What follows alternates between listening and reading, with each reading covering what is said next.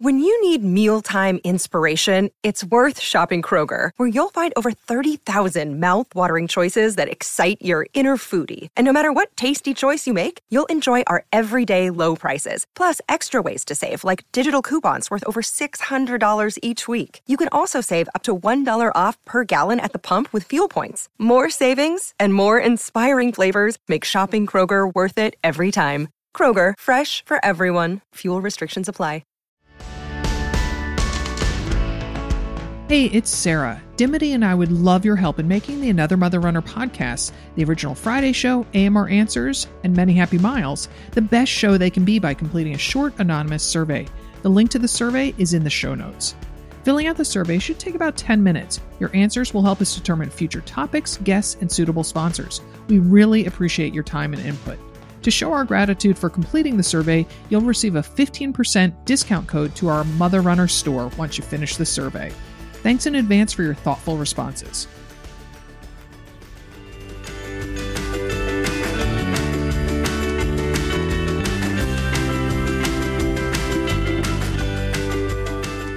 Welcome to Many Happy Miles, a podcast that celebrates all type of forward movement. Whether it's your first crisp-aired run on a fall morning or a few miles on the treadmill at the stuffy gym, we're here to say yay to all of it. I'm Dimity McDowell, co-founder of Another Mother Runner, and today we are continuing our series, The Final Finish Line. 4 shows devoted to the time when running is no longer an option for your body. Last week, we focused on the physical body with an orthopedic surgeon and his patient. And this week, we're headed to your head to talk through the mental side of retiring from running, which is very hard, I will say. So helping me untangle that today is Kim Dawson, a professor of sports and exercise psychology at Wilfrid Laurier University in Waterloo, Ontario, and the owner of Mind to Achieve. She has a 20 and 21-year-old sons, 2 of them, and has been a runner for her entire life. So welcome, Kim. So excited to talk to you. Thank you. Thank you for having me. Awesome. So you told me you were a runner for your whole life. So when did you really start running? Was that in grade school or? Absolutely. So I first started, my first sport was probably soccer. And from that, it was just training for soccer all the time and just absolutely loved it. It became more than just training for a sport. It became a life upon itself. So from that, just built into 5Ks, 10Ks, marathons, triathlons, adventure racing, you name it, still doing it. You're still doing it. So do you know how many marathons you've done in your life? I've done 7. 7. Okay. Yep. And what are, and you've done some adventure racing? That's kind of fun. Yeah. Adventure racing is what I'm really enjoying right now. So it's a little bit less traditional than a triathlon. So it involves running and trekking and orienteering through the woods, paddling, and then mountain biking of some sort. So it really is using your running to a way to move and do different things with less rules than triathlon. So you have to be creative and also fit. So I quite like it. I love that. I love that. And so then when in your life did you feel a spark for sports psychology? When did you know that that's what you wanted to kind of focus on? I think it was actually through running because I started to realize that physiologically you could train as much as you possibly could and do your absolute best that way. And when you start to try to translate that into performances in specific races, it's not a one-to-one formula. So I started to realize early on in terms of the way that I thought about things, the way that I felt about things could definitely affect the run that I had. And so I was very emotionally driven with my running as well. I noticed that if I felt overwhelmed in my life, I would feel overwhelmed in my running. And so that really inspired me to start thinking about this as a profession and training myself first and learning how to train others second. So I just learned early on in terms of the impetus, in terms of how impactful a mind can be. Yeah, for sure. Well, and so you've been in this field for a while. So who do you typically work with? I know you teach, and then do you also take athletes like on a one-on-one basis or teams? Absolutely. So for probably about the last 15 years, I've been working with individual athletes. I work with teams. I work with recreational athletes. I started in the world of running. It was actually interesting. One of our very top running programs, Speed River in Guelph, Ontario, was looking to send about 4 athletes to the 2008 Olympics and asked if I would be part of this total running package. And from running, so running is my first love. and the runners across Canada and the US. So I still work with runners all across the world, because now that the world has become so virtual, that was the one thing that COVID did give us, this complete understanding and familiarity and comfort with having a virtual therapy session. I still work with runners. And so from that, I branched out into some other areas and group dynamics. And from there, I've gone into corporate, medical, actors, anybody that is in an achievement setting where they're trying to actually be their best. Yeah, cool. Well, so when I spoke to you the first time for the series for women's running, you talked about how we often put so much energy into the journey, like orientation, the first day of school, raising a child, training for a marathon even. But it's so rare that when you're on that journey, you think about the end. And you were clearly an advocate for healthy transitions. So can you talk a little bit about what that means and how you are trying to kind of shift the paradigm a little bit? Well, it's really interesting because I actually had a conversation with a colleague of mine yesterday, and her area of expertise is palliative care. And we were talking about good endings and bad endings and how much it depends upon the preparation that we have, how much control we have in the decision making about what it will look like and what we will do.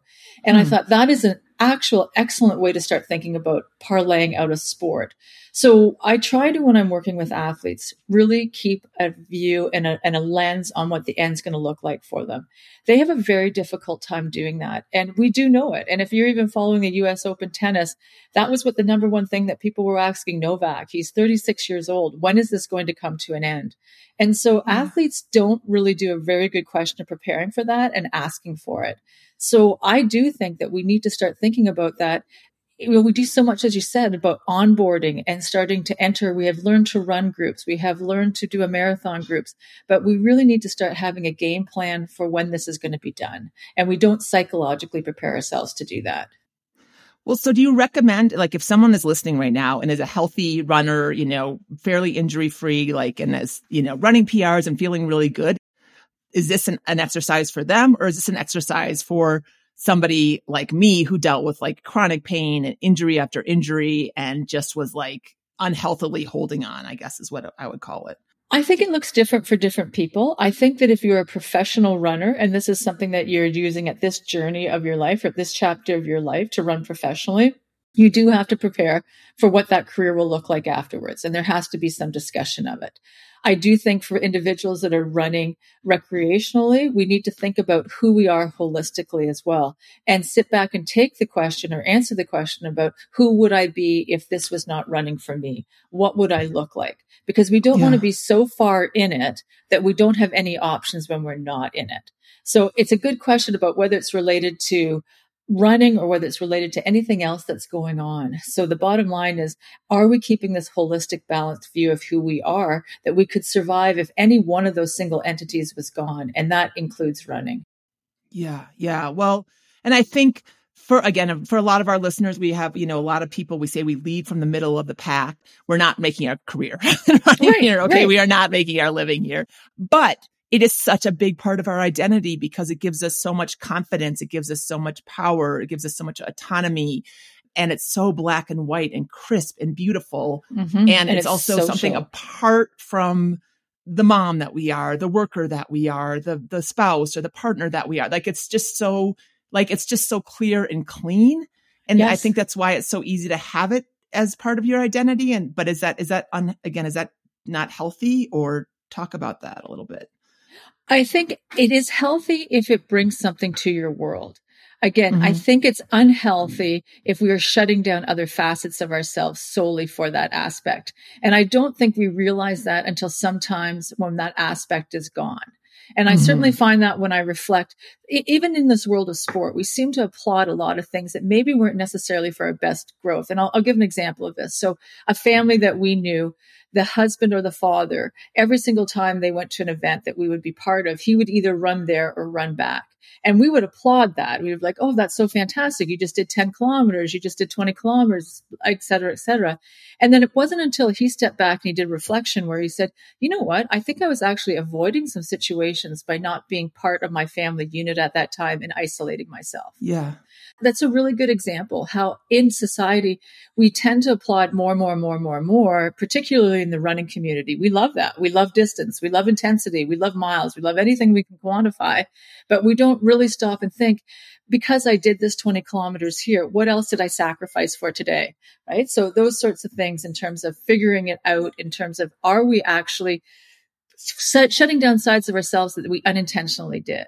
And that's what I want people to be more aware of and more conscious of, in terms of asking these questions about, why do what I do? Can I do it if it's not here for me? How would I manage with an injury? What would I do? And those are questions that I've asked myself as well. And certainly times if I've had other injuries, I've always sat back and said, thank heavens it's not my leg. If it was my leg, I don't know if I would have coped with it this well. So there's just different things that go on. So we all have that sense of, this is what I can manage and this is what I can't manage. But if we can make our brain a little bit more aware of thinking about ways that we could shift or morph so that we could stay mentally healthy, if we did lose some of those things, I think we might be in a better place. I love that. I love that.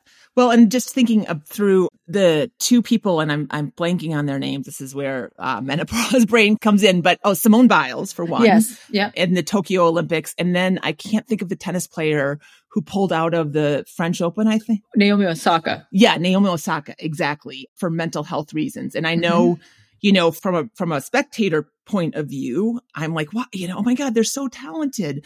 Why don't they just go do what they've been training to do?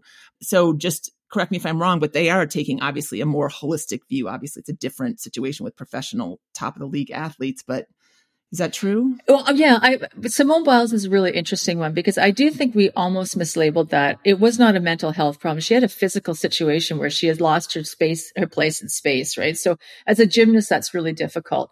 Her situation, it was a symptom because of all of the mental stress and pressures that she was feeling. And I loved it. I actually just saw an interview where she just won the national championship, and she talked about her doing the work now of therapy and making sure that her mind is set. She's constant. And one of the things she said is she sees herself as something more than a gymnast. She's a wife now. She's a daughter. So we talk about having that bigger view in terms of who she is. So at that Olympics, gymnastics was everything to her. And now it's but one of the things that gives her fulfillment in her life. And I think when we see the professional athletes start to talk about that, we realize how important it is for us to think about that too. Because as recreational athletes, we sometimes shut off other aspects of our life, as I said before, that we don't really know that we did. Yeah. Yeah. Well, and so, again, one of the things that you said, you had a lot of great quotes when I talked to you, and you said with running, I mean, we runners, and maybe this is athletes in general, but denial, like so good at it. You were like, if someone broke up with you, would you still want to go on vacation with them? Kind of talking about, if you're injured or you have to retire from running because your body just won't withstand it anymore. Why do you keep dreaming about going to Fiji with that? Why do you keep dreaming about going on a run? Like, can you talk about that? Because I feel that's so hard. Well, so the thing about running is that we do have to realize that our body and our brain changes. So for example, if I'm working with an elite runner that is a marathon runner and they've gone to the Olympics, when they come back, their brain is different. Right. So we endorphin wise, physiologically, neurotransmitters, all of those different things. When we're running, there are things that are happening in our brain. So we can actually get a physiological and a behavioral addiction to actually doing that action. So then the issue becomes, and this is what one of the debates has been, is about an exercise dependence. Is it a positive or negative addiction, right? So whether we realize it or not, we've gone into that space. So when it happens, we really have to step back, because again, in relationships that aren't necessarily good for us, we'll still continue to keep going back to it because it's our normal. It's what we feel good. We have that pleasure for a moment. That pleasure is not sustained for a long time, but we're willing to do anything just to get it for a moment. So running is where we definitely see it, because high volume running will change the physiology of your brain, will change the biochemistry of your brain. So it takes an awful lot to step back from a behavioral or a physiological or an emotional type of dependency to be able to be happy and be able to be sustaining again. Are there other exercises? Is that endurance sports in general? Like, do they have that effect on your brain as well? Or is it just running? I believe so. And again, I'm stepping a little bit out of my expertise going into neurochemistry, but I do believe so. Like the more aerobic, the more consistent activities that we have and the longer dosage. I think that's the big thing, is that with some of these activities where you have to train for hours on end with a high dosage volume and frequency, those are the ones that seem to really affect us the most. Yeah. Yeah. And so we'll talk in a little bit about how to, as gracefully as possible, step back from that. We're going to take a break to hear from the brands that support our podcast. Please support them in return. Stay tuned. We'll continue with Kim Dawson after we return.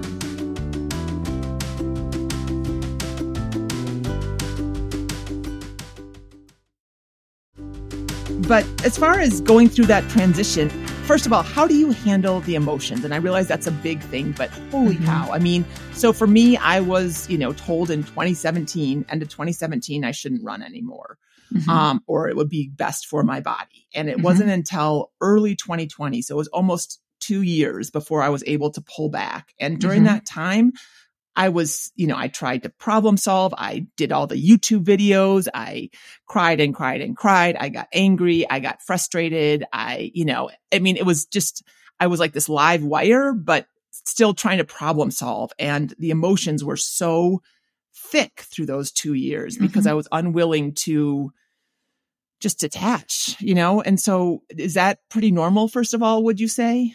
Absolutely. And I know where you would look back at and you say, perhaps this wasn't as successful as I would have liked it to be. I look at it and say, it is successful. Look where you are now. And what you're not satisfied with is the rate of change. And the rate of change will never be at the rate that you will want it to be. And 3 years of a coping mechanism, grief takes that long. And you honored your emotions and you did everything that you should. You allowed yourself to go into that valley. You allowed yourself to experience it. So it takes some time to say enough is enough, and for our brain to say, okay, we're kind of done this. We've managed it. We're on the other side of it, and we can start moving back into a different place. But it takes time. And I think that's the thing that we always have to remember, is that we have to give ourselves grace and we have to have patience, because we don't get to dictate that rate of change necessarily. And I think anyone that's experienced grief at any juncture, whether it's with a human being or whether it's with a job loss or anything else, they will say that's the one thing in common, is that the clock no longer matters. The dates no longer matter. It's basically is the recovery time. And that will be determined by the time that you put into it. Yeah. Yeah.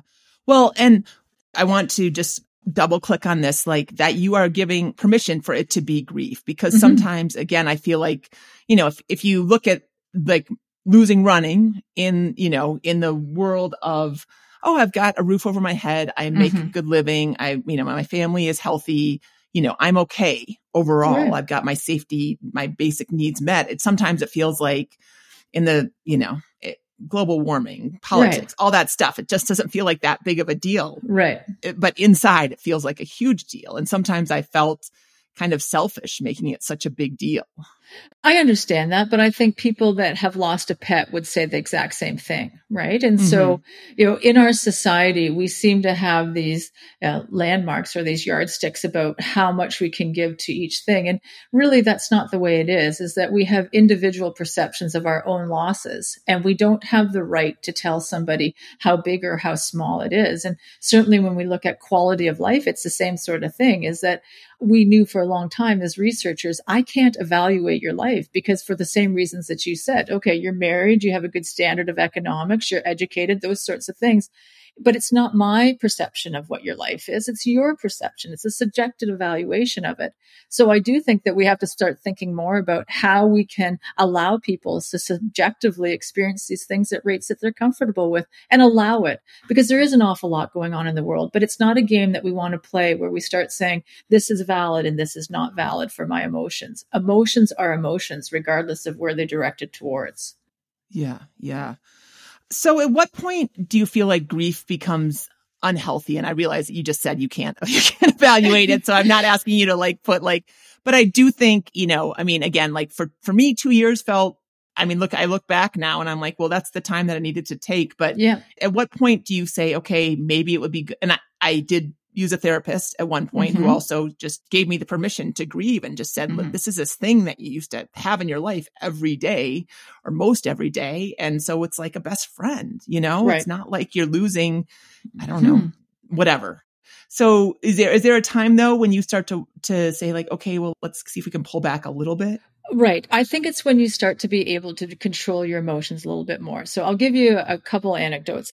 Again, dealing with elite athletes, when they go to compete in world or international Olympic events, they will say to me, I am not afraid of losing. I am afraid of my emotions in response to that loss, like how deep the disappointment is, how deep the frustration is. So in that situation, we do put a time limit on it. And we've talked about that before, which is, put a really sad song on, do what you need to do, give yourself days, give yourself months, whatever it is. But you have to be able, I even put the dates on the calendar. By this time, this is where we're moving through it. And from a personal anecdote, you said that my children are 20 and 21. Both of them left for university at the exact same time and year. I turned around and all of a sudden my house was empty. And people said to me, what are you going to do? How are you going to manage this? And I said, I'm going to sit on my front stoop and I'm going to cry and I'm going to cry and cry until I'm so sick of myself that I'm going to get up and I'm going to move forward into my life. And that's exactly what I did. And so I think that's what I want people to put that second step in, is that I'm going to feel badly. I am going to feel sorry for myself because that's what grief is. It's about my loss and it's about poor me. And this is how I feel. And I need some time. But we also have to say that second part until I'm going to be so sick of myself or I'm going to sign up for something else, or I'm going to give myself that kick in the butt that I need. And I'm just going to move through it. And again, it's not that I'm going to be emotionally ready to do that, but I'm going to do the action first. And I'm going to hope that the emotions follow. So do the action and the emotions will follow. We always try to wait to be led by our emotions, and it doesn't lead us into great places. So sometimes we just got to do that action and the emotion will follow. Yeah. Showing up, right? That's what I say a lot. You just got to show up, right? And then see what happens. Absolutely.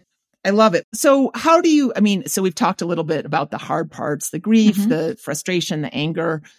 Like if you were helping somebody like me, how would you suggest they positively transition from running? I think you absolutely have positively transitioned from running. I still know that it will always be a scar for you. It's something that you would prefer to be doing. Plan A would be that you would be running right now, and it's acceptance of that. But also the fact that you're doing this podcast and you're having conversations about it, that has to bring some value. I know it may not be the same value, but it's the fact that you're still able to operate in this space and you have controlled all your controllables. You dealt with the fact that you're no longer able to run. It doesn't mean that you still can't be a valuable contributor in this running space for yourself and for others. And you're doing it. You're exercising it. Oh, thank you. Thank you. Well, like with somebody who is in more in the journey right now, like if they are feeling like, how do I expose myself back to running? Like maybe they've made peace and they've found some cycling or tennis or pickleball or whatever it happens to be. That is a nice place for them to find community and athletic validation, but they want to hang out with their running friends or they want to volunteer to race. I mean, do you just kind of, again, just show up and see what happens? Or do you have any advice when it comes to opening up that wound a little bit? I think that that's very individually dependent. So, for example, if I'm working with a runner that's at a training camp in Arizona and they become injured, the first thing I ask them is, what do you think would be best for you? Do you want to continue to stay immersed in that experience, or do you want to get out of it? And, avoidance can be a good coping strategy too. It's like, why would we put ourselves in that space if it's hard for us to actually do it? Right. So I think that's where I want people to be more aware of it and take a step back and say, do I want to go and volunteer at this race? Or if I go into volunteer at this race, is it just going to give me more work to do after this race is done, where I have to put this in a place? And so that's what I want people to know themselves more and know what their own coping strategies. There's no right and there's no wrong, but there is acceptance. And I'm working with an athlete right now that she just basically said to me, look, I know I'm supposed to be happy about these other things that are going on in my world. I've got these other accomplishments, but nothing compares to what it is that I did when I competed. And I said, absolutely. Good for you to recognize that. good for you to recognize that, right? And so, but it's not a fair comparison. It's not a fair fight. And again, I'm going to go back to the US Open, but Medvedev, he just said at the end, he said, I want to thank everyone for supporting me on this journey of sport that can be really sad. It can be really joyful. It can be really easy, and it can be really hard. There's nothing else like sport that can ever be replicated in your life, but there still is some good in other things that you can find. Yeah. Yeah. Wow. I love it. And I love that you're a tennis fan. Go Coco, right? That was did you watch that match too? Yes, I did. That was so exciting. Very well. That was exciting, but it was hard to, I got to say, I felt a little bad for her but her opponent, Sri Lanka. Is that how you say it? Yes, I think so. I mean, she just kept hitting her forehand out. And I was like, it just felt like the crowd was not, that's a rough environment. Well, I work with tennis players, and honestly, there's nothing like it to be standing out there on your own to make all those decisions. There's no other sport where they tell you can't talk to your coach, right? And I know that they still do at certain times, but in a sport too, that basically you make 4 errors and you lose a game. So, you really have to be mentally sound to be able to do that. So my hat goes off to tennis players because I think they're exceptional. Agreed. Well, and so you kind of practice what you preach. I mean, you obviously are still running these days, but you kind of took a detour was it during COVID, or was that tell about what it was and why you chose to kind of give yourself more of an athletic outlet? Well, it was interesting. So again, I alluded to the fact my children went off to university. I had just been through COVID, and I really sat in my life and I felt like every emotion that I was experiencing was in relation to something that was happening. COVID was in my life. I had to adjust to that. I was frustrated like everybody else. My children were leaving. I was sad. And so I thought to myself, I really want to do something in my life where I am in control of my own emotions. So whether it's I'm sad, happy, mad, or whatever it is, I want to do it. So I had always had faith in my conditioning and my cardiovascular ability. And I worked with a number of Canadian athletes who were on the national boxing team. And one of them, Mandy Bujo, was retiring. And I had said to her, when you're all done and your journey's done, I said, find me a fight. I'd really love to do this. Not even anticipating, not even knowing what I was getting into. And she did. And I had a really nice team, and I trained harder than I've trained for anything for about 6 months. And then I headed off in a plane out to another province, British Columbia, and I had a fight. And it made me face every fear I ever had about being, no one's jumping out and hitting you when you're running. Let's put it that way, right? Like there's no pain involved in it. There's no standing face to face with anyone or toe to toe. So I just was so grateful for my running ability, because honestly, when we got to that third round, that had been my mantra, was that when we get to the third round, nobody beats me in this third round. I've been running all my life. No one's got better conditioning than me in this thing. And so I was successful. I won it. And I enjoyed that process. So I am looking for another challenge now in terms of how can I use that conditioning base or all the things that I've learned in running into some other challenge for this next year. Wow. So when we talked, you was like, oh, I've taken up boxing. I saw it as kind of like, hitting a punching bag now and then. I didn't realize you went to a true fight. Like, what? I mean, was that just you said you faced every fear you've ever had. I mean, what was that like being in the ring with someone coming at you?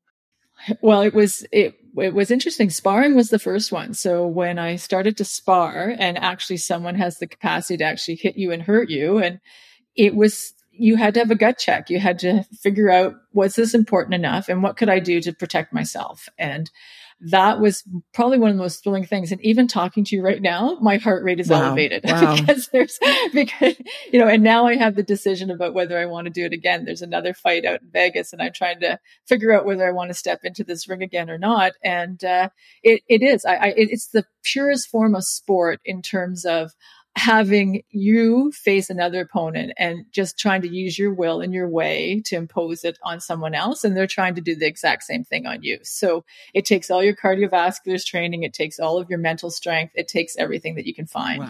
Wow. Well, so flipping that a little bit into advice, how do you think how do you suggest people find their boxing or something that, again, another athletic pursuit? Is it just a game of like whack-a-mole, just try a whole bunch of different things and see what feels good? Or I think it can be a combination of both things. I think that if you've heard me a couple times in this thing, I always say, sit back and take a moment. So even in my daily life, I make sure that there's so many moments when I get flustered or I have to make decisions that I truly just take a step back in my brain and say, Kim, what is it that you want at this moment? Get rid of all the distractions, get rid of all the irrelevant noise. What do you think would be beneficial at this time? And so I always encourage people to do that, whether on a daily basis or when you start thinking about the next step. So processing, ruminating, having some things. I try to think about things like right now, the Masters games are huge. And so that's the one that I'm starting to think about, going back to running 100s and 200s like I did in high school, right? We can do anything that we want. There's so many opportunities. So to think about the continuum of, do I want to have a bigger goal that will be competitive or performance oriented? Do I want to have more of a process goal? Do I want to just start thinking about regularity in terms of what I'd like in my life and how I want to manage that?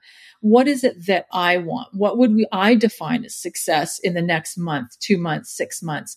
And if you give yourself that opportunity, and it doesn't come to you all at once, as I said, it just sometimes when you're walking, just let it ruminate, start thinking about making a decision in one direction and start recreating it or creating it in your mind and thinking about how that experience would give you different emotions or ways to think about it so that you can start making some real, self-directed decisions in the future. But first of all, you just got to let them ruminate, got to let them percolate a little bit before you can figure out which way you're going to go. Oh, I love it. I love it.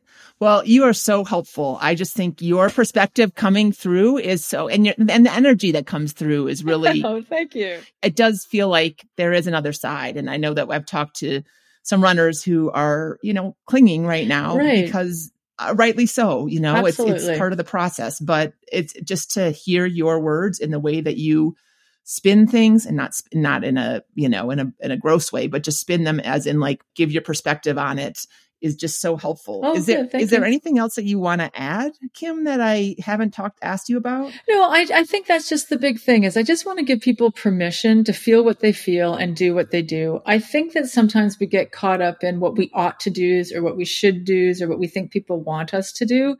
And the world is big and the world is vast. And now is the time, right? So let's not be limited by our perceptions of ourselves. And that is what I think is sometimes the biggest tragedy when you're dealing with humans is that their perceived barriers are so much greater than their actual barriers. So please, let's really question those sorts of things, those stories we've been telling ourselves, those narratives that we've got stuck in our brain, because it's never too late to change those in a really productive and really fun way. Yeah. Well, thank you so much. Oh, you're welcome. Thanks a lot for sharing your perspective, and we wish you the best. And hey, if you go to Vegas, I think that's a different podcast. Sure. I want to hear about how you prepare for that and the actual fight. So. Okay, for sure. Awesome. So if you're needing another athletic outlet than running, consider our new Epic Hike program. This 20-week program is built so that you can feel strong and capable on a day-long epic hike like Yosemite's Half Dome, a Colorado 14er, or another epic adventure you have in mind. This program has everything you need: cardio, strength, gear and nutrition guidelines. You'll be so prepared that all you have to focus on your hike day is taking in the scenery and in taking in your calories. Check it out. It's under the training programs on our anothermotherrunner.com site. I will also hyperlink in the show notes. And wanted to give one little preview for who we're talking to in our fourth and final episode of The Final Finish Line. We are going to chat with Britt Parker and Kathy Engstrom, two mother runners who you may know. They were both training for the Trans Rockies race, which is a big, long, epic event here in Colorado, and both kind of came to the end of their running careers while training. So good perspective because they're kind of in different places right now. So that will be next week, and that will be our fourth episode of The Final Finish Line. Our podcast today was produced by Barry Medore of Fire on the Bluff in St. Paul, Minnesota.